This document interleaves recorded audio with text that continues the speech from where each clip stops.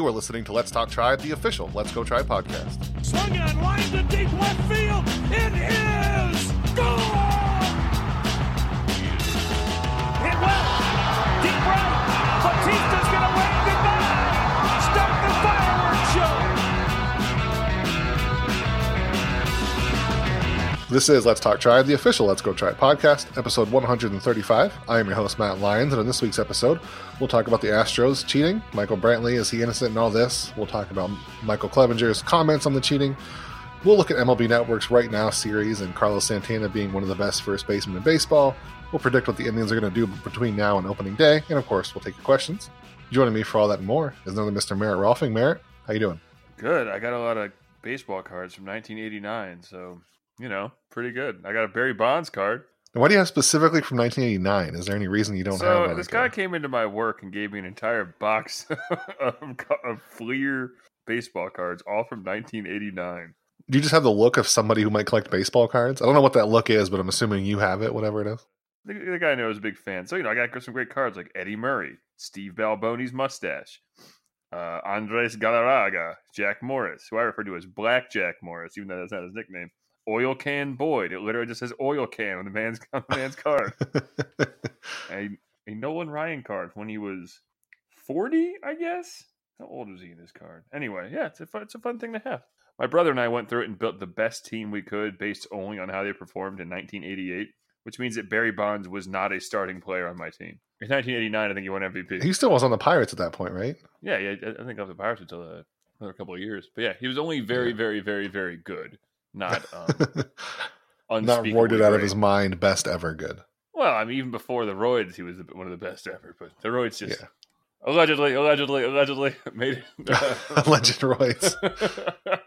A legend, just like Mike Trout is now apparently a legend, but not really. Oh, that's really funny. Did you see any of that? I know you said you were cleansing for baseball a little bit. That's right. He does steroids now. I forgot about that. Well, it was funny because how quickly, everybody went in on the Astros and there was no backtracking whatsoever. Obviously the Astros are using buzzers. They're doing all this. And then, players were starting to say, he might have an exception for a thyroid thing.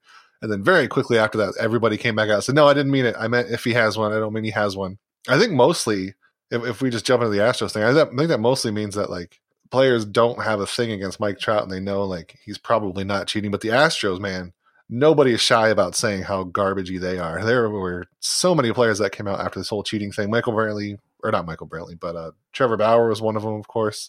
Yeah, he really basked in it, didn't he? He did. Because this is his whole thing for the last several years was calling out the Astros, and then the Astros coming back we've been in World Series. The World Series ball spins different. And then now all this comes out, and Trevor's just running so many victory laps. Mike Clevenger had a video where he was getting a tattoo while he was shit-talking the Astros. That was fun. That was pretty neat. I thought there was a tattoo. One of Bauer's videos. Oh, what song is it? It's the Tom. Is it Tom Collins? No, it's not his name. Phil Collins. Oh yeah, in the air. The song that. Yeah. In the air tonight with the drum beat. He timed it to the trash cans. That was really good. But yeah. So how much did you follow the whole thing about the Astros beating trash cans? Everybody getting fired and. Yeah, it was great, huh? Yeah, it was. Great. It was fun. I think that more people should. I mean, the issue you run into with this is just, obviously the union and having to clash with that. The combined thing of that and the most you can find a team is $5 million. It's a little disappointing that all you got was the scalp of Jeff Lunau and AJ Hinch, because obviously they weren't really the ones to blame. Cora and Beltran also apparently were central to the whole thing, but I kind of wish someone else had. I don't know, paid some kind of shit for it. I don't know. And I think in the Clevenger video, I think probably is the best example of this. The best, or rather made the best point.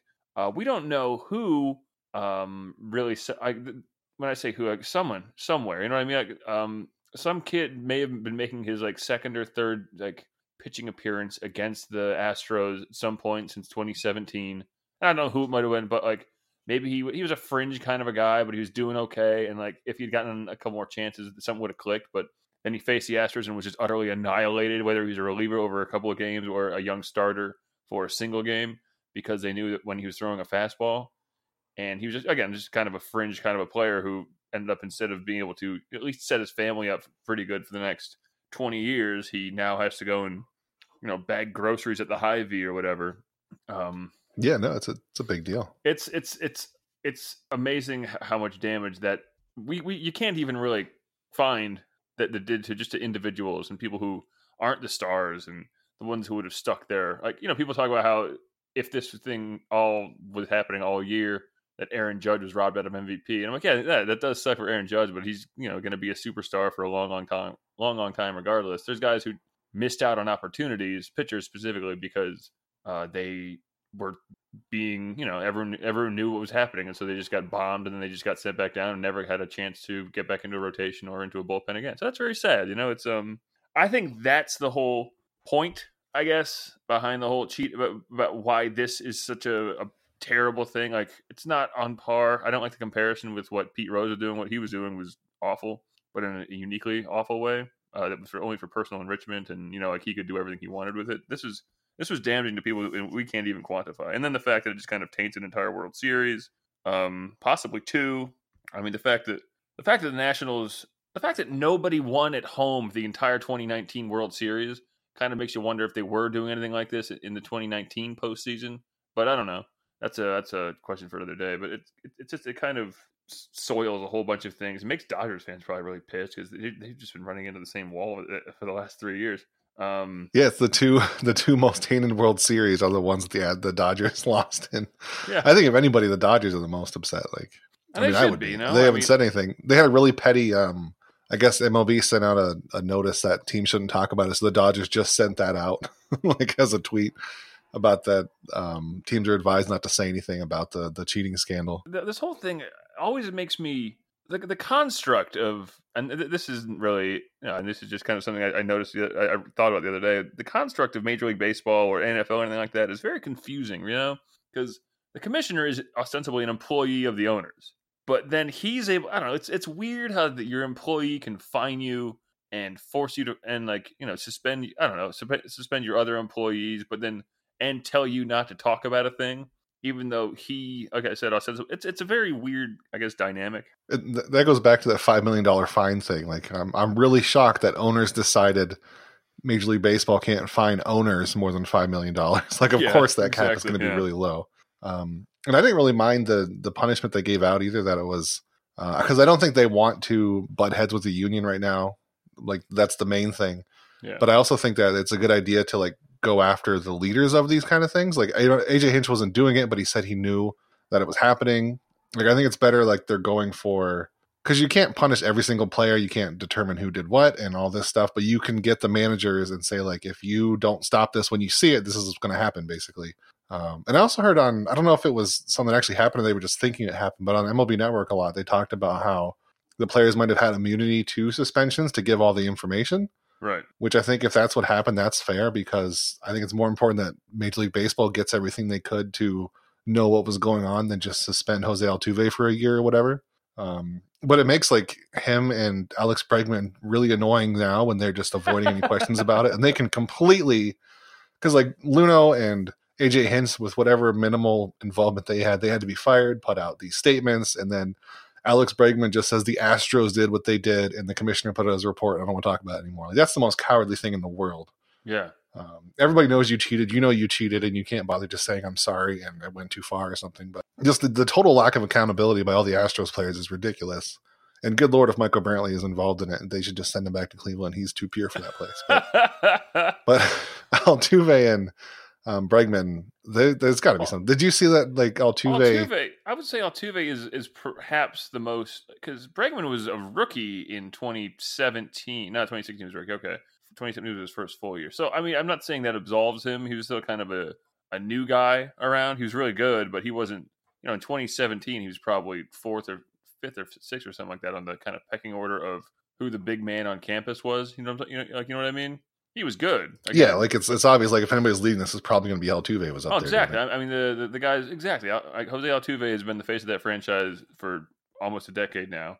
And, I mean, I don't know. It's the fact that he in particular has just been so not talking about it at all, or not owning up to anything, or not accepting these things were happening. It's bizarre to me, I guess, because, again, he's been on that team for a long time, I guess, He's 9 years. He was that team for the longest time when they were still garbage, and he was just the only thing worth watching up until about 2014, basically 2015. Yeah, and for him to just, I don't know, not address it at all when it's kind of heinous, is I can understand why he's doing it. I mean, no one wants to talk about bad things that make them uncomfortable, make them look bad, but considering you kind of how should. Like, I think he took the immunity from baseball, and he's taking that as immunity from everybody. Like, yeah, exactly. I don't have to cop up to Major League Baseball, so I don't have to cop up to you people at all either, which is the kind of the mentality it seems like him and Bregman have been taking, which is really annoying. And like, I don't like to want to say that like he's setting a bad example for like the kids or whatever, but I mean, at the same time, there's certain things that it can be existentially damaging to a sport that has made him incredibly wealthy and is loved by a lot of people and is, in the fabric of our society in some way or other, however that may be fading over time. I think there's someone has to say fucking something, like Hinch and Lunauer just kind of disappeared into the ether, and then we're all just like, well, we did a thing and no one actually got punished, and we knocked off a couple figureheads, but everyone else who was involved in this, as far as we know, is still on that team, right? Cora left, and Beltran left, but they were already gone, and like everyone else in the front office or whatever, I don't think that this is kind of stopped at the hallway of the clubhouse. You know what I mean? This is definitely. Oh yeah, players can't do this themselves. You got to get somebody to get all the TV feed for you. You're probably not having a player near the trash can and everything. So there's a bunch of people that are involved that aren't going to be punished for it, which is part of the thing. I think that you got to go to the people who we can hold accountable for it as the managers and that kind of thing. But it's it just sucks because again, this is one of those things that casts a shadow over literally an entire World Series. And the last time that happened, they suspended fucking everybody,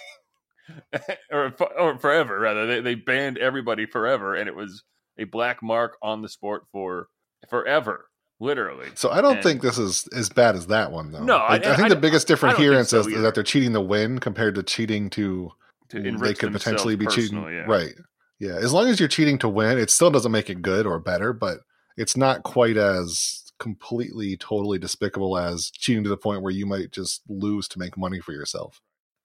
Now, Merritt, I don't know. Maybe I've missed it. I'm sure the statement has come out, but I don't know where Justin Verlander has put his. I'm sure he's come out somewhere. I'm sure. Maybe I just missed it. Maybe was it retweeted? I didn't see it. I don't know, but I'm sure Justin Verlander has come out and said that he doesn't like this cheating. A lot of teams because he hates all cheaters, man. Exactly, but man, a lot of teams had their fan fest this weekend. So I mean, he's just busy. It's fair. He's busy. The Twitter feeds and the news lines are just so full up with that type of shit.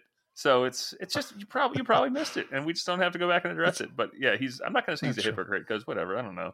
He's definitely a guy who has opinions, but I don't know. Remember when he complained the Indians had a light on at one point in the stadium? Awesome. That was my favorite. I loved when he complained about the Indians. It was always so great. It was like, shut up, idiot. What are you doing? Now that made me think, what if the Indians were doing that to steal signs? Because every team's got to be doing something like this, I'd assume, or some measure of it. What if the Indians were like getting signs and then flashing a bathroom light somewhere? That'd be really cool. But I don't think that's the case. But I think Verlander's is a big old whiny baby, which is kind of just what happens. Every now and then a story like that crops up somewhere. Like there was the man in white who would sit in the center field of for the Blue Jays, and all the stuff Verlander said about the Indians, but that was always much more not old timey, but like I don't know. It seemed to be at least a bit more slippery and like, for lack of a better word, crafty. I guess this the sheer stupidity of it, where they're just like looking at the video and then banging on a trash can. You're like, what are we doing here? I don't know. Now, this is probably a dumb question, but is there actually something like in the rule book that says you can't have a guy in the outfield with a telescope who's like holding up a sign? I don't know. Like, what if a fan just wants to do it to help the team?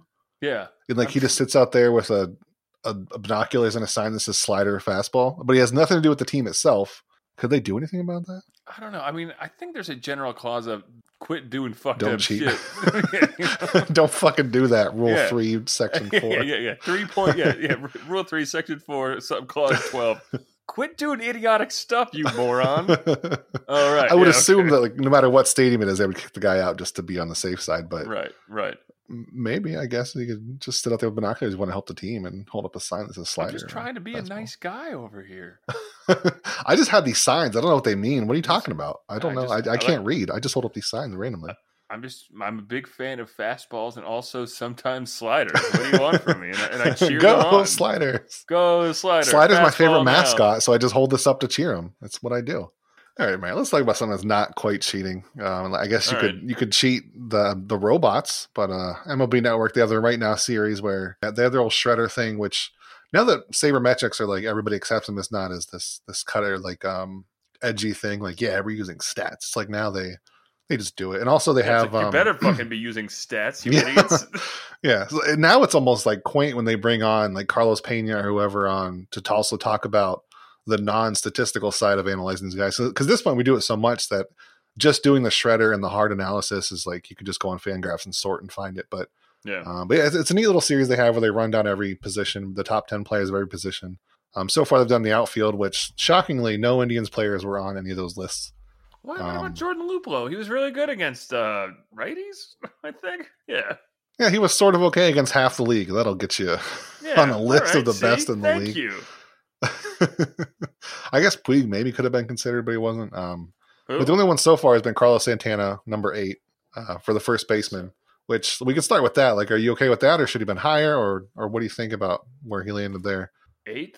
8th for first baseman. It's not like ALDL. It's just all together. Right. No, I know. I'm trying to think. I mean, there aren't a lot. The thing is, like, there aren't a lot of good first basemen anymore. You know what I mean? It's like, yeah, they mentioned that too. Like, most of them have gone to the DH now. Is where. Right. Like where previously a really good first baseman would have been because they couldn't field. Now they're just doing DH instead. Well, so now it leads. I thought Max Muncy, who was obviously the best first baseman last season, is number 2. Freddie Freeman's number 1. Pete Alonso was 3. Anthony Rizzo, Paul Goldschmidt, Matt Olson, Luke Voigt, Santana, Josh Bell, and then Edwin is number 10. So it's very much not. It's not a very slugger heavy list. Like Pete Alonso is. Anthony Rizzo, No. I guess he's a slugger, but he's mainly just an overall good hitter. But it's a lot of traditional ones that used to be good here at DHs now, so it's hard to. I pulled up the list of according to Fangraphs, wins above replacement. Alonso's number 1. Santana's number 3, actually. Is that Steamer projections like last season? No, this is this past season. So I guess Stop they're. that. Oh yeah, What? so yeah, Steamer. Well, the shredder thing they have uses the last 2 seasons, and Santana was not very good for the Phillies. Okay, that's fair. So that kind of drags him down a little bit. Yeah, he was also really bad defensively this year, apparently by statistics. But I mean, who cares? It's first base, but still, compared to how good he was a couple of years ago, and he's a Gold Glove candidate. Kind of sucks. Yeah, I so I guess don't know, but I think fine. number 8's I don't know. fair, There's a bunch of pretty. I have other problems with the list. I guess. I mean, obviously it's the last 2 years. But I'd want him above Luke Alonso Voigt. Yeah, I don't want him above Luke Voigt, but also like. I mean, Matt Olson's good, I guess, but I'd want him above Luke Voigt and probably Paul Goldschmidt was so good in 2018, though. I just feel like he's kind of on a downswing. But Santana's 32 as well. I don't know why Edwin Encarnacion was listed as a first baseman. He's the worst first baseman ever. The one, can you tell just by really glancing real quick who the big omission is here? Which I guess makes sense considering he wasn't very good last year. I wonder if he's on the Fangraphs list. Joey Votto. I'm looking real quick. Oh shit, you're right. Joey Votto's not on this list. Damn. Yeah, he was number 1 a couple of years ago. He's number 1, I think, multiple times. He's always been in the top 4, but he dropped right off because he wasn't that good last year. He was not very good at all. Still walking a shitload, but not doing much else. And he's so old. Isn't he like 36 too? That was surprising for me. I didn't realize how old Joey Votto is. He's been around since Which forever, sucks because he's not going to get a World Series. No, definitely not now. No, I mean, unless he's a bit player. That's the thing. Like, he'd have to go somewhere else and be a DH or something, and like he just doesn't hit. Yeah, and he's still signed for $1 billion or whatever through 2024. So you know who could really use a soft hitting DH is the Indians. He's classic Indians material right now. Perfect. We could use him as a platoon guy. Yeah. They love their platoons, and use Joey Votto and pay him $20 million to do it. Yeah, you just platoon him and I don't know, Jordan Luplow, I guess. And they can both hit righties, I guess. Didn't Luplow have weird reverse splits? But no, you're thinking of literally anybody else. Jordan Luplow has the most normal splits you can think of. You know, I'm pretty sure I read a couple articles saying how he started to hit right-handed pitching towards the end of the season. So shut up. Well, you read those in like July, and then he tanked again, and then he was only good as a split. Because remember, they tried him every day for a very short time, and then he was like, "Nope, I'm not doing that anymore." It's almost like letting someone play more will let them get more comfortable in the situation. I don't know. It's an idea I have. Maybe we can explore it at a later date. Maybe they could bunt a little more. So I don't know. Well, I mean, that at least that keeps the defense honest, right? That's what we're trying to do here. Honesty in our defenses. So where do you think some of these other guys are going to end up? I think Lindor he's going to be one in shortstop, right? I can't think of who else to be better than him. I can't think of anyone. I mean, unless they really want to try and shoehorn like Correa in there or something like that. But I suppose going over the last 2 years, I mean, Lindor's got to be number one, and then what's his name? Ramirez is going to be on there somewhere. I mean, maybe 8th or 9th or something like that. But he was tremendous in 2018, and then he was second half of 2019. He was pretty good. I'm assuming these lists and everything was made before the Astro stuff came out, so Alex Bregman's probably going to be the top third baseman. That'll be awkward to talk about. But I'm assuming Anthony Rendon is going to be up there too somewhere because, good Lord, he's really good. After that, he might be the best third baseman in the world. Right. Yeah, he's amazing. Yeah. It's a good reason for him to be there, yeah. I mean, it's a crowded third baseman. Is third base probably like the most talented position in baseball right now? Honestly, I think it is. Just looking at these guys who are on this list, like even guys like Rafael Devers who are finally turning it around, and Yoan Moncada had a 141 WRC plus last year. Like Manny Machado, people just forgot he existed, but he's still really good. You know. Well, Manny Machado went to San Diego. Of course, everybody forgot. Although he wasn't that good that year. But Vladimir Guerrero Jr. is going to be a monster in 2020. He was just turning it on as the season wound down. Is he a third baseman? But I mean, ostensibly, I don't know where else you'd play him right now. They don't really have space anywhere else. He's a shitty third baseman, I guess is what you call him. Isn't Dante Bichette a third baseman, or is it Bo Bichette? Which Bichette is it? That's the prospect. Bo Bichette. There you go. I don't know. I figured he was gonna be an outfielder, just like his daddy, a bad fielding outfielder. Oh no, he's a shortstop. Never mind. I mean, yeah, Eugenio Suarez is very good. All these guys are just incredibly talented and would be a star on a lot of crappier teams. But again, Bregman, Rendon, Chapman, who everyone forgets about, Arenado, who apparently is going to get traded. I'm still confused by that one. But that's a whole thing. Goddamn. Could you imagine the Indians extending Lindor right now and like being so excited? And then next offseason they're looking to trade him already. It's the stupidest thing in the world. It is hands down the dumbest thing in the world. Yeah, Jose Ramirez is going to be like 4th at worst on their top 10 right now. At worst, you mean at best? It's going to be hard for him to get that high. He was probably the best third baseman in baseball in 2018. Yeah, I guess you're somewhere in the middle. I think it'll be lower, like 5 or 6. But there's so many good third basemen, though. Why are they? And that's why they're doing that one last. Let's see, catchers. I just don't think that he's going to get in there. Just because he wasn't good in 2018, yeah. Well, that and it's just he doesn't have the offensive stats. I guess he's all defense and.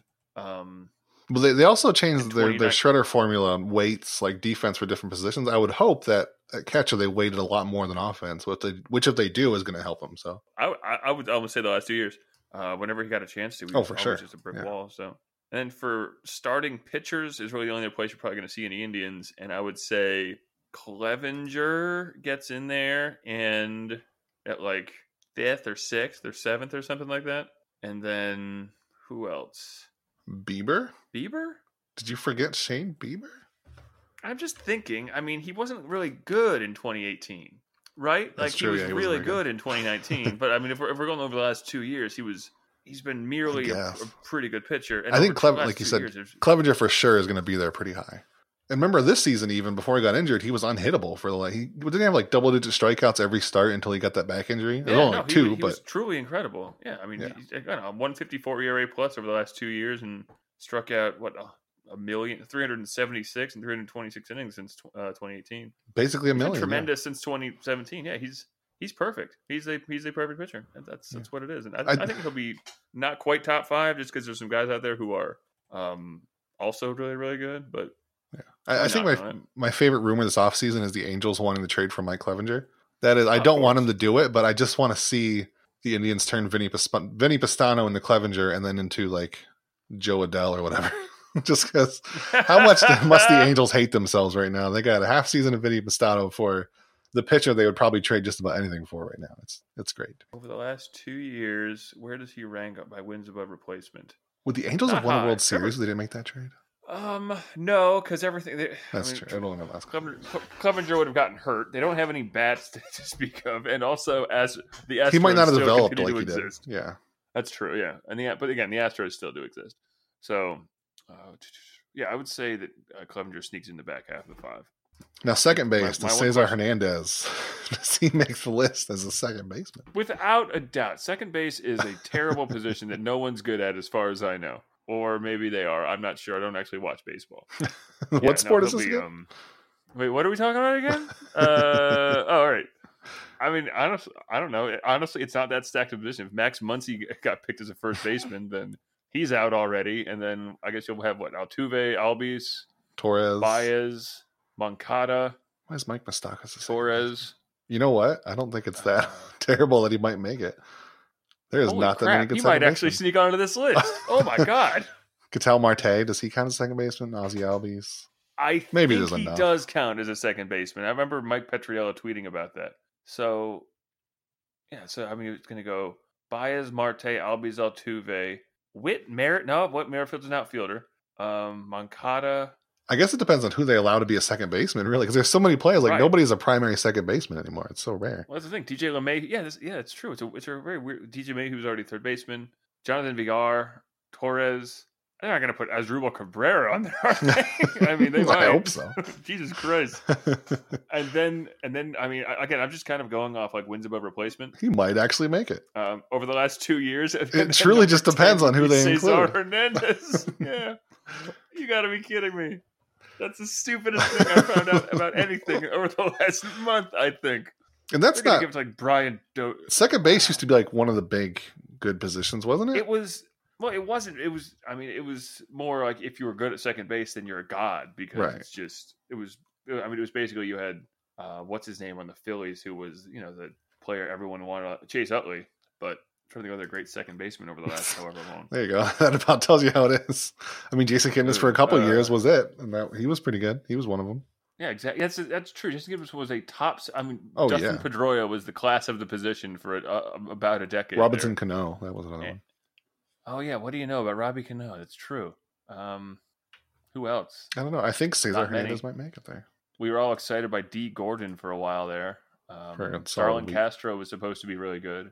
Dan Ugla, Have he was a the- second baseman, was good for a very short time. Dan Ugla was theoretically a second baseman. That's true. I think He was theoretically a baseball player, yes. he hit 33 home runs one year, so there you go. And then he got into a fight with what's his name, former Indian, won an MVP or something, or batting title or something like that. He got into a fight? Yeah, he got into Oh, I a don't fight remember with the guy who was on the Indians last year, but then left because he was terrible. That describes quite a few. Ramirez. Oh. Boy, Remember we when he churned was through a lot of good? Indians last year. Now that I think about it. Oh, They man. sure did. I don't think Eric Stamets or Max Moroff is going to make many lists, but who knows? But yeah, It's funny to think back. I was doing that over the Christmas. it is break not and fun to thinking think back, on- actually, Merritt. Well, it's hilarious more than anything. When you just remember that Ryan Flaherty started 14 games or whatever, or I remember when the season Eric started, Haas there was a joke that he might get him at bat. And like, haha, there's no way that's going to happen. And then in the middle of the playoff It did race, he gets a happen. bunch of at bats. guess what, idiots? It did happen. Eric Haas was a player, and they just traded him. So there you go. At least you didn't I was write excited for him for a while there. at least you Yep. didn't write a post about trading him for Starling Marte and look like a real smart baseball Yeah, writer. so they there. traded him for straight cash. After they designated him for assignment. Well, yeah, what the hell happened with Eric Haas? There was at least some potentially kind of power or something, and it's like, oh, whatever, he's done. I can't tell if I'm insulted by that move or not. After I am personally watching them dump insulted, $80 first million of all. Well, like you watch a team dump $80 million in salary or something like that. I might be embellishing that a little bit, but not by a lot. And then, but then there's this player that we're ostensibly excited about. I think they just sell him, not even for anything. You're like, Barely am any I cash. mad at this anymore? I mean, I guess fine. I guess we don't want him either. I always hated him. So Never that liked was him. I know what fun. we're talking about. Never a fan. Yeah, screw him. So, man, aside from dumping another $80 million in salary and being down to like $2 million, do you have any specific predictions between? I was going to say now and spring training, but I'm going to stretch it just so we can actually make it interesting because I don't think anything's going to happen between now and spring training. But between now and opening day, do you have any predictions about what the Indians might do or should do, or what you Moves think they they'll do? make. There you Should go. do. Those are really two I like it. big different questions: what they should do and what they will do. Well, I'd like it if they signed another bat. It's a bold theory. I know that's thanks, man. Let's see, top 50 specifically, and I was against this. I admit this coming into the offseason, but then they proceeded to do absolutely nothing. So, what about Yasiel? Right? What about him? I mean, right now he apparently wants a 3-year deal for like $15 million each, which chill out, Yasi. I like you, but no. Nobody's going to do that. I think the Indians could wait it out and get him for like a 1 year, $9-10 million, and just let him bet on himself kind of thing. And that's what I'm thinking. I'm trying to think of other guys they might be able to get on like a prove it kind of a deal, a la what Donaldson did last year, but nowhere like, near 20 million. No. I mean, just because they dumped $67 million in that doesn't mean they can afford anything. Man. Come on, that's crazy. What do you want them to do? Reinvest that money or something? That's crazy. Nobody does that. Let's see. But Puig would be fun, maybe. Trying to think of anyone else who's still available. That's how this is. Brock Holt. Oh boy, Brock Holt. You know what? Brock Holt is a very Indians pick. He is a very. I thought Matt Duffy was a very Indians choice, but they didn't get him. But Brock Holt is a very Indians choice. A 32-year-old who can play a bunch of positions, former Red Sox, and also a basically league average hitter. I think this is the move right here, man. Not that they should do, but that they might do. It is actually very possible. Like, and it wouldn't be the worst either. He's an upgrade over probably several outfielders Indians could field. I wouldn't be mad. I wouldn't be excited, but I'd just be like, yeah, whatever. All right, that's cool. I guess the big question is if they believe that Daniel Johnson is going to be enough of. If they first of all believe he'll make the team, and second of all he contribute, like if they think he'll be an average bat, they'll just save the money and not bother with anybody. Right? No, exactly. Right, and that makes the most sense in all honesty because the whole point here is to just get guys who are just fine. I don't know. Ben Zobrist is available still. I don't know if his he's not. He's retired, right? He's like 90 years old. He's 39. Wait, I know what I said. Hunter Pence. He's one I would like a lot. I think Hunter Pence would be. I think that'd be a fun one. I would rather have him as a fourth outfielder than a lot of people. I don't know. I don't know what he's been getting paid, but wow, he was really good last year. What the hell? Yeah, no, he had there was talk, and I almost wrote the article about them trading for him because I thought that would make a lot of sense. But then I think the Rangers were on the fringe of some kind of contention. He only made $2 million last year. I think either this one or the Brock Holt signing makes a lot of sense to me. Yeah, because they'd be dirt cheap. Like it's just over the years, I feel like I've gotten a better sense of what the true Indian signing is, and Brock Holt is the one that makes the most sense. But would he be the best Holt in Indians history? I mean, he's competing with Tyler Holt, who was also a legend, so he's got some competition there. It would be a tight squeeze and worthy of at least 15 articles per writer on Let's Go Tribe. Tyler Holt versus Brock Holt. A tale of two Holts. Were you a Holtomaniac? So those are my ideas. I was not. I didn't care about him at all. I'll be honest with you. I just oftentimes I'm unenthused by shit players. So it's just. Are you sure you want to be an Indians fan then? If you're unenthused by shit players who are brought in for nothing. No. What are you here for? There's a difference between being unenthused by shit players and trying to see something good in trying to see that diamond in the rough. Yeah. So yeah, the Ozuna signing I wouldn't want to happen. The Puig signing I think would be the ideal, but I can't forget that Nick Castellanos has not been signed yet. It's kind of weird to me. The Indians have a space for him at DH, but they're not going to give a DH $60 million again. Just after doing it. And if he's going to be a DH, they're going to have to admit that Franmil Reyes is an outfielder, which I don't think they want to do. Oh, shit, that's right. I mean, they've said they're going to try him in the outfield, but I don't think they will. That's not a good idea. That's a bad idea, right? Sign it. Well, then if that's the case, then yeah, I think the Holt or Pence signings makes the most sense, just if only because I know he's not quite the fielder he used to be, talking about Pence, but I'm sure he's more competent than Franmil Reyes is, because Franmil Reyes is a horror show. In the outfield. You got to, good Lord, that make a swing a bat, but defensively. Well, we'll see about the bat thing too. Yeah, I think my dream scenario is. Go ahead. I was just going to say I'm very on the fence with Franmil Reyes. He strikes out so goddamn much. But when he hits the ball, man, it's so hard. I know, but they already have a guy like that. They already have Bobby Bradley who's been tweeting himself hitting balls very hard. I'm like, damn, that would be cool. That'd be cool if you could do that. Could you imagine if you could do that? Would that be cool? That's mean. I like Bobby Bradley. It wouldn't be good. I do too. I want him and Reyes on the. I want the new market efficiency to be big ass dudes. Big ass dudes swinging sticks. That's the. I want it to finally work. They tried it once with guys like Shelley Duncan and Jerry Sands and others. Just huge idiots who swung the ball hard, that hard. and I loved it, but it never worked. But maybe they can do it again with Puig. Not with Puig. Bring Puig in too. That'd be fun. Yeah. No, but with Reyes and Bradley just hitting bombs, baby, bombs for days. Now, unfortunately, I think with the Rangers getting Kluber, they're obviously going to try to compete, so it kind of kills my dream scenario. But I want Joey Gallo. Forgetting about that. Oh, do you forget Corey Kluber's on the Rangers, Merritt? And also Nick Goody, which is it's a ways down the ring I of keep on worries. forgetting that. Jesus Christ! I saw He's going to be a at photo of him Ranger wearing Fest or whatever bullshit they call it. I saw a picture of wearing a Ranger jersey the other day. I was like, "What the fuck?" Oh, right, no. It's going to confuse me all season. I'm just going to be like, "Wait, what day is Kluber starting? This is weird." It's been like 8 days, and then I'll just check a box, like a Rangers box, which is Kluber, 8 innings, 1 hit, 12 strikeouts. Ah, damn it! And he loses 1-0. We've sort of talked about it before about the weirdness of seeing players in other jerseys. I don't think Kluber and Rangers looks all that weird, which in itself is weird to me. He just looks like a Ranger. I think it looks incredibly weird. I don't know. You're right. I mean, of all the teams for it to be on, that's definitely a good one. He looks like a sheriff of some kind, so it makes sense. Yeah, but at the same time, it's just he's like the much more so than Jason Kipnis or anyone else. He's just been the best player on the team over the last since 2013 probably. Yeah, and I am not ready for Jason Kipnis to see him in another jersey yet. I'm not mentally prepared for that. I've gotten over that. As long as it's the White Sox or the like when I saw Lonnie Chisenhall in a Pirates uniform very briefly before he got hurt, I was like, that makes sense. I was going to say, when did you see him in a Pirates uniform, Aaron? Like a spring training uniform? Is that where? I don't think he had it bad for the Pirates, did he? He was injured before. Was he really? I saw it somewhere. But when I see Jason Kipnis in a, I think White Sox is a good fit for him. White Sox is the best fit, hands down. That one it makes perfect sense. But like if I see him in like an Orioles jersey, the poor guy. Okay. What are you doing to Jason Kipnis? He doesn't deserve that. Hey, it's a great stadium.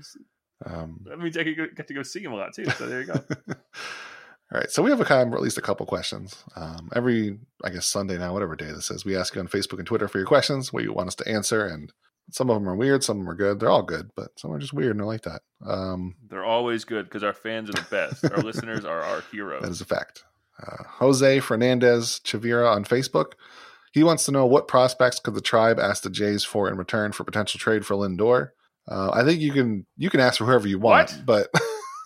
You're not. I'm assuming this is a Jays fan who just wandered in and saw there was a question for an Indians podcast. But you're not going to get anybody from Mark Shapiro. There's no way he's trading prospects for Francisco Lindor. He's not trading prospects for anybody. No. That man also, loves. They don't have any good prospects. Right. I mean, you can consider not a prospect, but like they could get the Bichette. I already forgot which one it is again.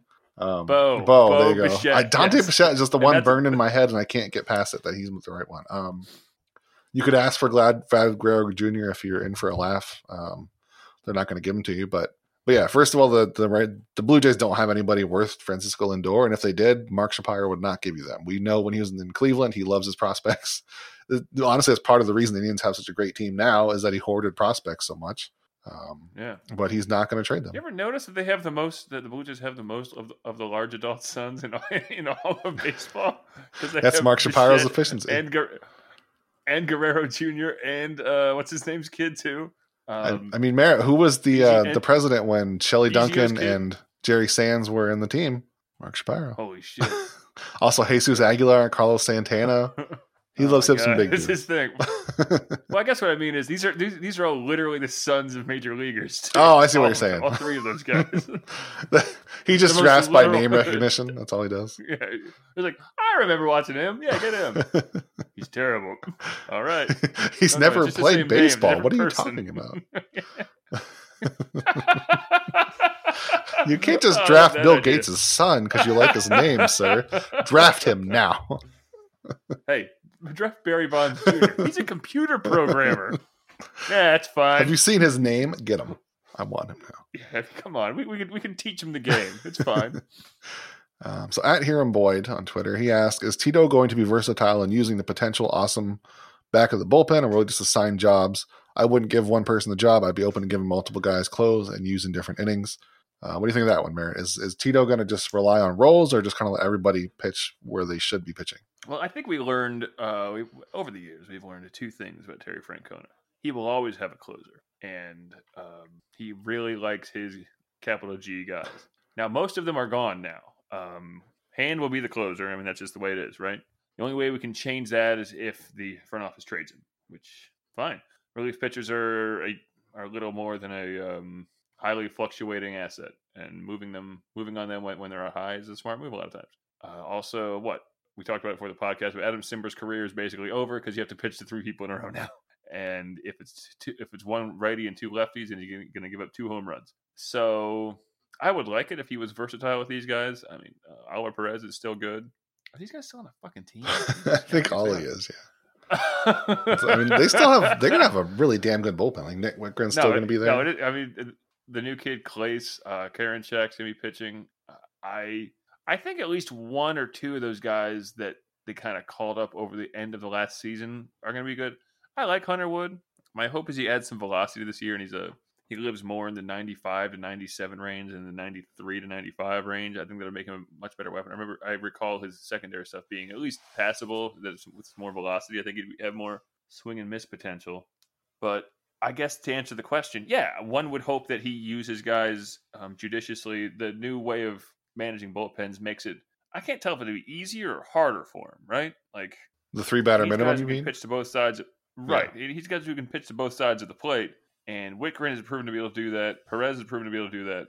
Clay throws 100 miles an hour, so I'm sure he'll be able to do it. Adam Simber's screwed. Throws a mere 98. Simber's out. And then, like I said, he's out. Just like a matter of fact, that one. Get the hell out of here, you idiot! Just throwing boots at him. Yeah, because you figure he's gonna have an 8-man bullpen. So you got Hand, Whitgren, Perez, Clace, Karinchak, Wood, Plutko, inevitably. And then we have an 8th spot that will be Simber until they realize he can't do anything. And then I don't think it's the worst thing in the world either to have Hand as your designated closer and then use 2 potential fireballers whenever. I don't think it's going to have like a setup thing anymore. I don't think it's going to be a Brian Shaw this year. I think it's just that Brad Hand is the closer and will be able to use this when they can, when they're warmed up. I think there may be a discovery phase. Now, whether it will discover anything or whether they'll go with a hot hand sort of a thing, that's the real question. Yeah. Because Whitgren was good for a little while last year, but he was bad for a little while last year. There was that time when, what the hell was his name? Not Harold. What? 2018. He was a 2018 reliever, and he was terrible for a while, and then he was good suddenly, and then he was bad again. Dan Otero? I'm fine. No, Dan Otero was just bad that entire year. His name was, and I'll tell you, that's right, it was indeed Neil Ramirez. It was some weird, gross. Yeah, office worker's name. It was like, I don't know, Neil or Harold or something. Yeah, he was really bad. But he had a stretch there, which was pretty good. So that was like a hot hand thing. And so I think we'll see a little bit of that until, like, is Karinchak the real deal? Is Clace the real deal? One would fucking hope they traded a 2-time Cy Young, who I think still has a lot of gas in the tank. And Karinchak, we've been talking about him for 100 years, it seems like. And so, and then you have guys like Jeffrey Rodriguez too, who, if again, that's one of 3 young pitchers they have in the potential rotation guys who I hope add a little bit of velocity this year. But we'll see how that goes. Long story short, I hope so. I would expect so. Matchups don't exist anymore. Like, you can't pitch to matchups, so you just need to go with the best pitcher you have over and over. And outside of Hand, that's 6 guys there who I think are pretty good. So we'll wrap it up with a very very concrete question, one that requires a lot of knowledge and research. At NOP4HDH, he wants to know, what was the worst Indians pick of 2018? Worst Indians draft pick. We're both very close followers of the draft, and we both obviously followed 2018, which was exactly 2 years ago. So not the last draft, but the one before it. Merritt, who was the worst draft pick of 2018? That's a tough one to think about. Let me consider this for just a moment. Do you want me to give you my very well thought out answer first? Yeah, what do you got? Round 23, pick 29, overall 703. A guy named Cody Farhat. He's 1 letter away from being Fart Hat, and if he would have been that, he would have been a better pick. But he isn't, so he sucks. Did you say best pick? Oh, wait a minute. No, because he's not Fart Hat. If he was Fart Hat, he was the best pick of 2018. But he was so close, but his ancestors or whatever did not pick the right last name, so he's my pick for worst draft pick of 2018, Cody Farhat, who was also almost Fart Hat. I mean, I could complain about something like Noah Naylor being a non-factor so far on prospect lists. And being not Bo Naylor. I mean, also, yeah. That's his biggest drawback. I think the main point is like 2018 is too soon to know what the worst draft pick is. But No, and that's true. I mean, none of these guys really. Goddamn fart. he was so close, Merritt. He was just one letter away. Could he not have tried a little harder to get the T in there? Maybe Ethan Hank. I don't know. I mean, No, honestly, Ethan Hank was really good. What a ridiculous question to ask me. I have no clue. I knew you wouldn't. That's why I wanted to do it for the last one, just to wrap it up. The real reason is I thought just for fun I'd look, and then I saw fart hat, and I thought I'm going to use that one. I'm going to make Merritt not have any answers, just so I can get my fart hat joke. Well, we got Gunnar Halter. Guy really hates Arsenal. I guess there's Cody Fart hat. Got some good names in here actually. Eli Lingos, pretty good. Aaron Pinto, I'm a big bean guy, so that's a pretty good one. Bean guy, he's a big bean guy. Spencer Schwellenbach, I assume will be a superstar. Just based on name alone. Okay, so here's a great name. Okay, this is a fake human being that's a creation of a video game when I auto-populated draft a couple years in the future. And his name is Braxton Cotton Game. Oh yeah, that's absolutely a fake name. That's not a real person. That's a fake human being. After like the first 70 rounds of the MLB draft, they just add some players in. They're not real. And then we have Johnny Frankenship. Yeah. I remember him. Yeah, great catcher, good arm, solid bat to ball skills. Good. I'd say I'm 38th round pick. You think 38? Yeah. What if people look up records on him? Nobody does that. Zach, just fake the Fangraphs charts. Nobody will care. He'll be gone in a couple of years. Zach Geloff, Gelof. I mean, my name is Merritt Rolfing, for God. This guy's name is Daniel Schneeman. That's from a movie. It's a Disney villain name. Yeah. Schneeman. Yeah, but like a nerdy kid from like a kids movie, like a Dennis the Menace-esque kind of. Not the main villain, the one right under him. No, I'd say he's more like the nerdy kid from like a Boy Meets World type TV show. Yeah. Schneeman's here. Yeah, okay, yeah. Schneeman. We forgot our homework and he told the teacher. Yeah. Oh, Schneeman's raising his hand again? Oh, and so on. Yeah. So that's going to do it this week. Oh, go ahead. That's my pick. Anyway. There you go. That's it. Thanks for joining us. If you are, leave a review on iTunes, Spotify. I think Spotify can do reviews now. I don't know. Wherever you do, leave a review. Let us know. When we get new ones, I'll try to read them off the top of the show. It's been a little while, but from this point forward, we're probably going to do every week because baseball, good Lord, is going to get started soon. Hopefully, there might be some news. We'll see. Some of these colleges have to be fake. This is ridiculous. Like what? Just give me one, and then we'll end the show after that one. What's the fakest college you found? George Wallace Community College. I don't know. That just doesn't seem real. Clearly fake. Maybe it is. See you next week, Merritt. Saginaw Heritage High. Bye.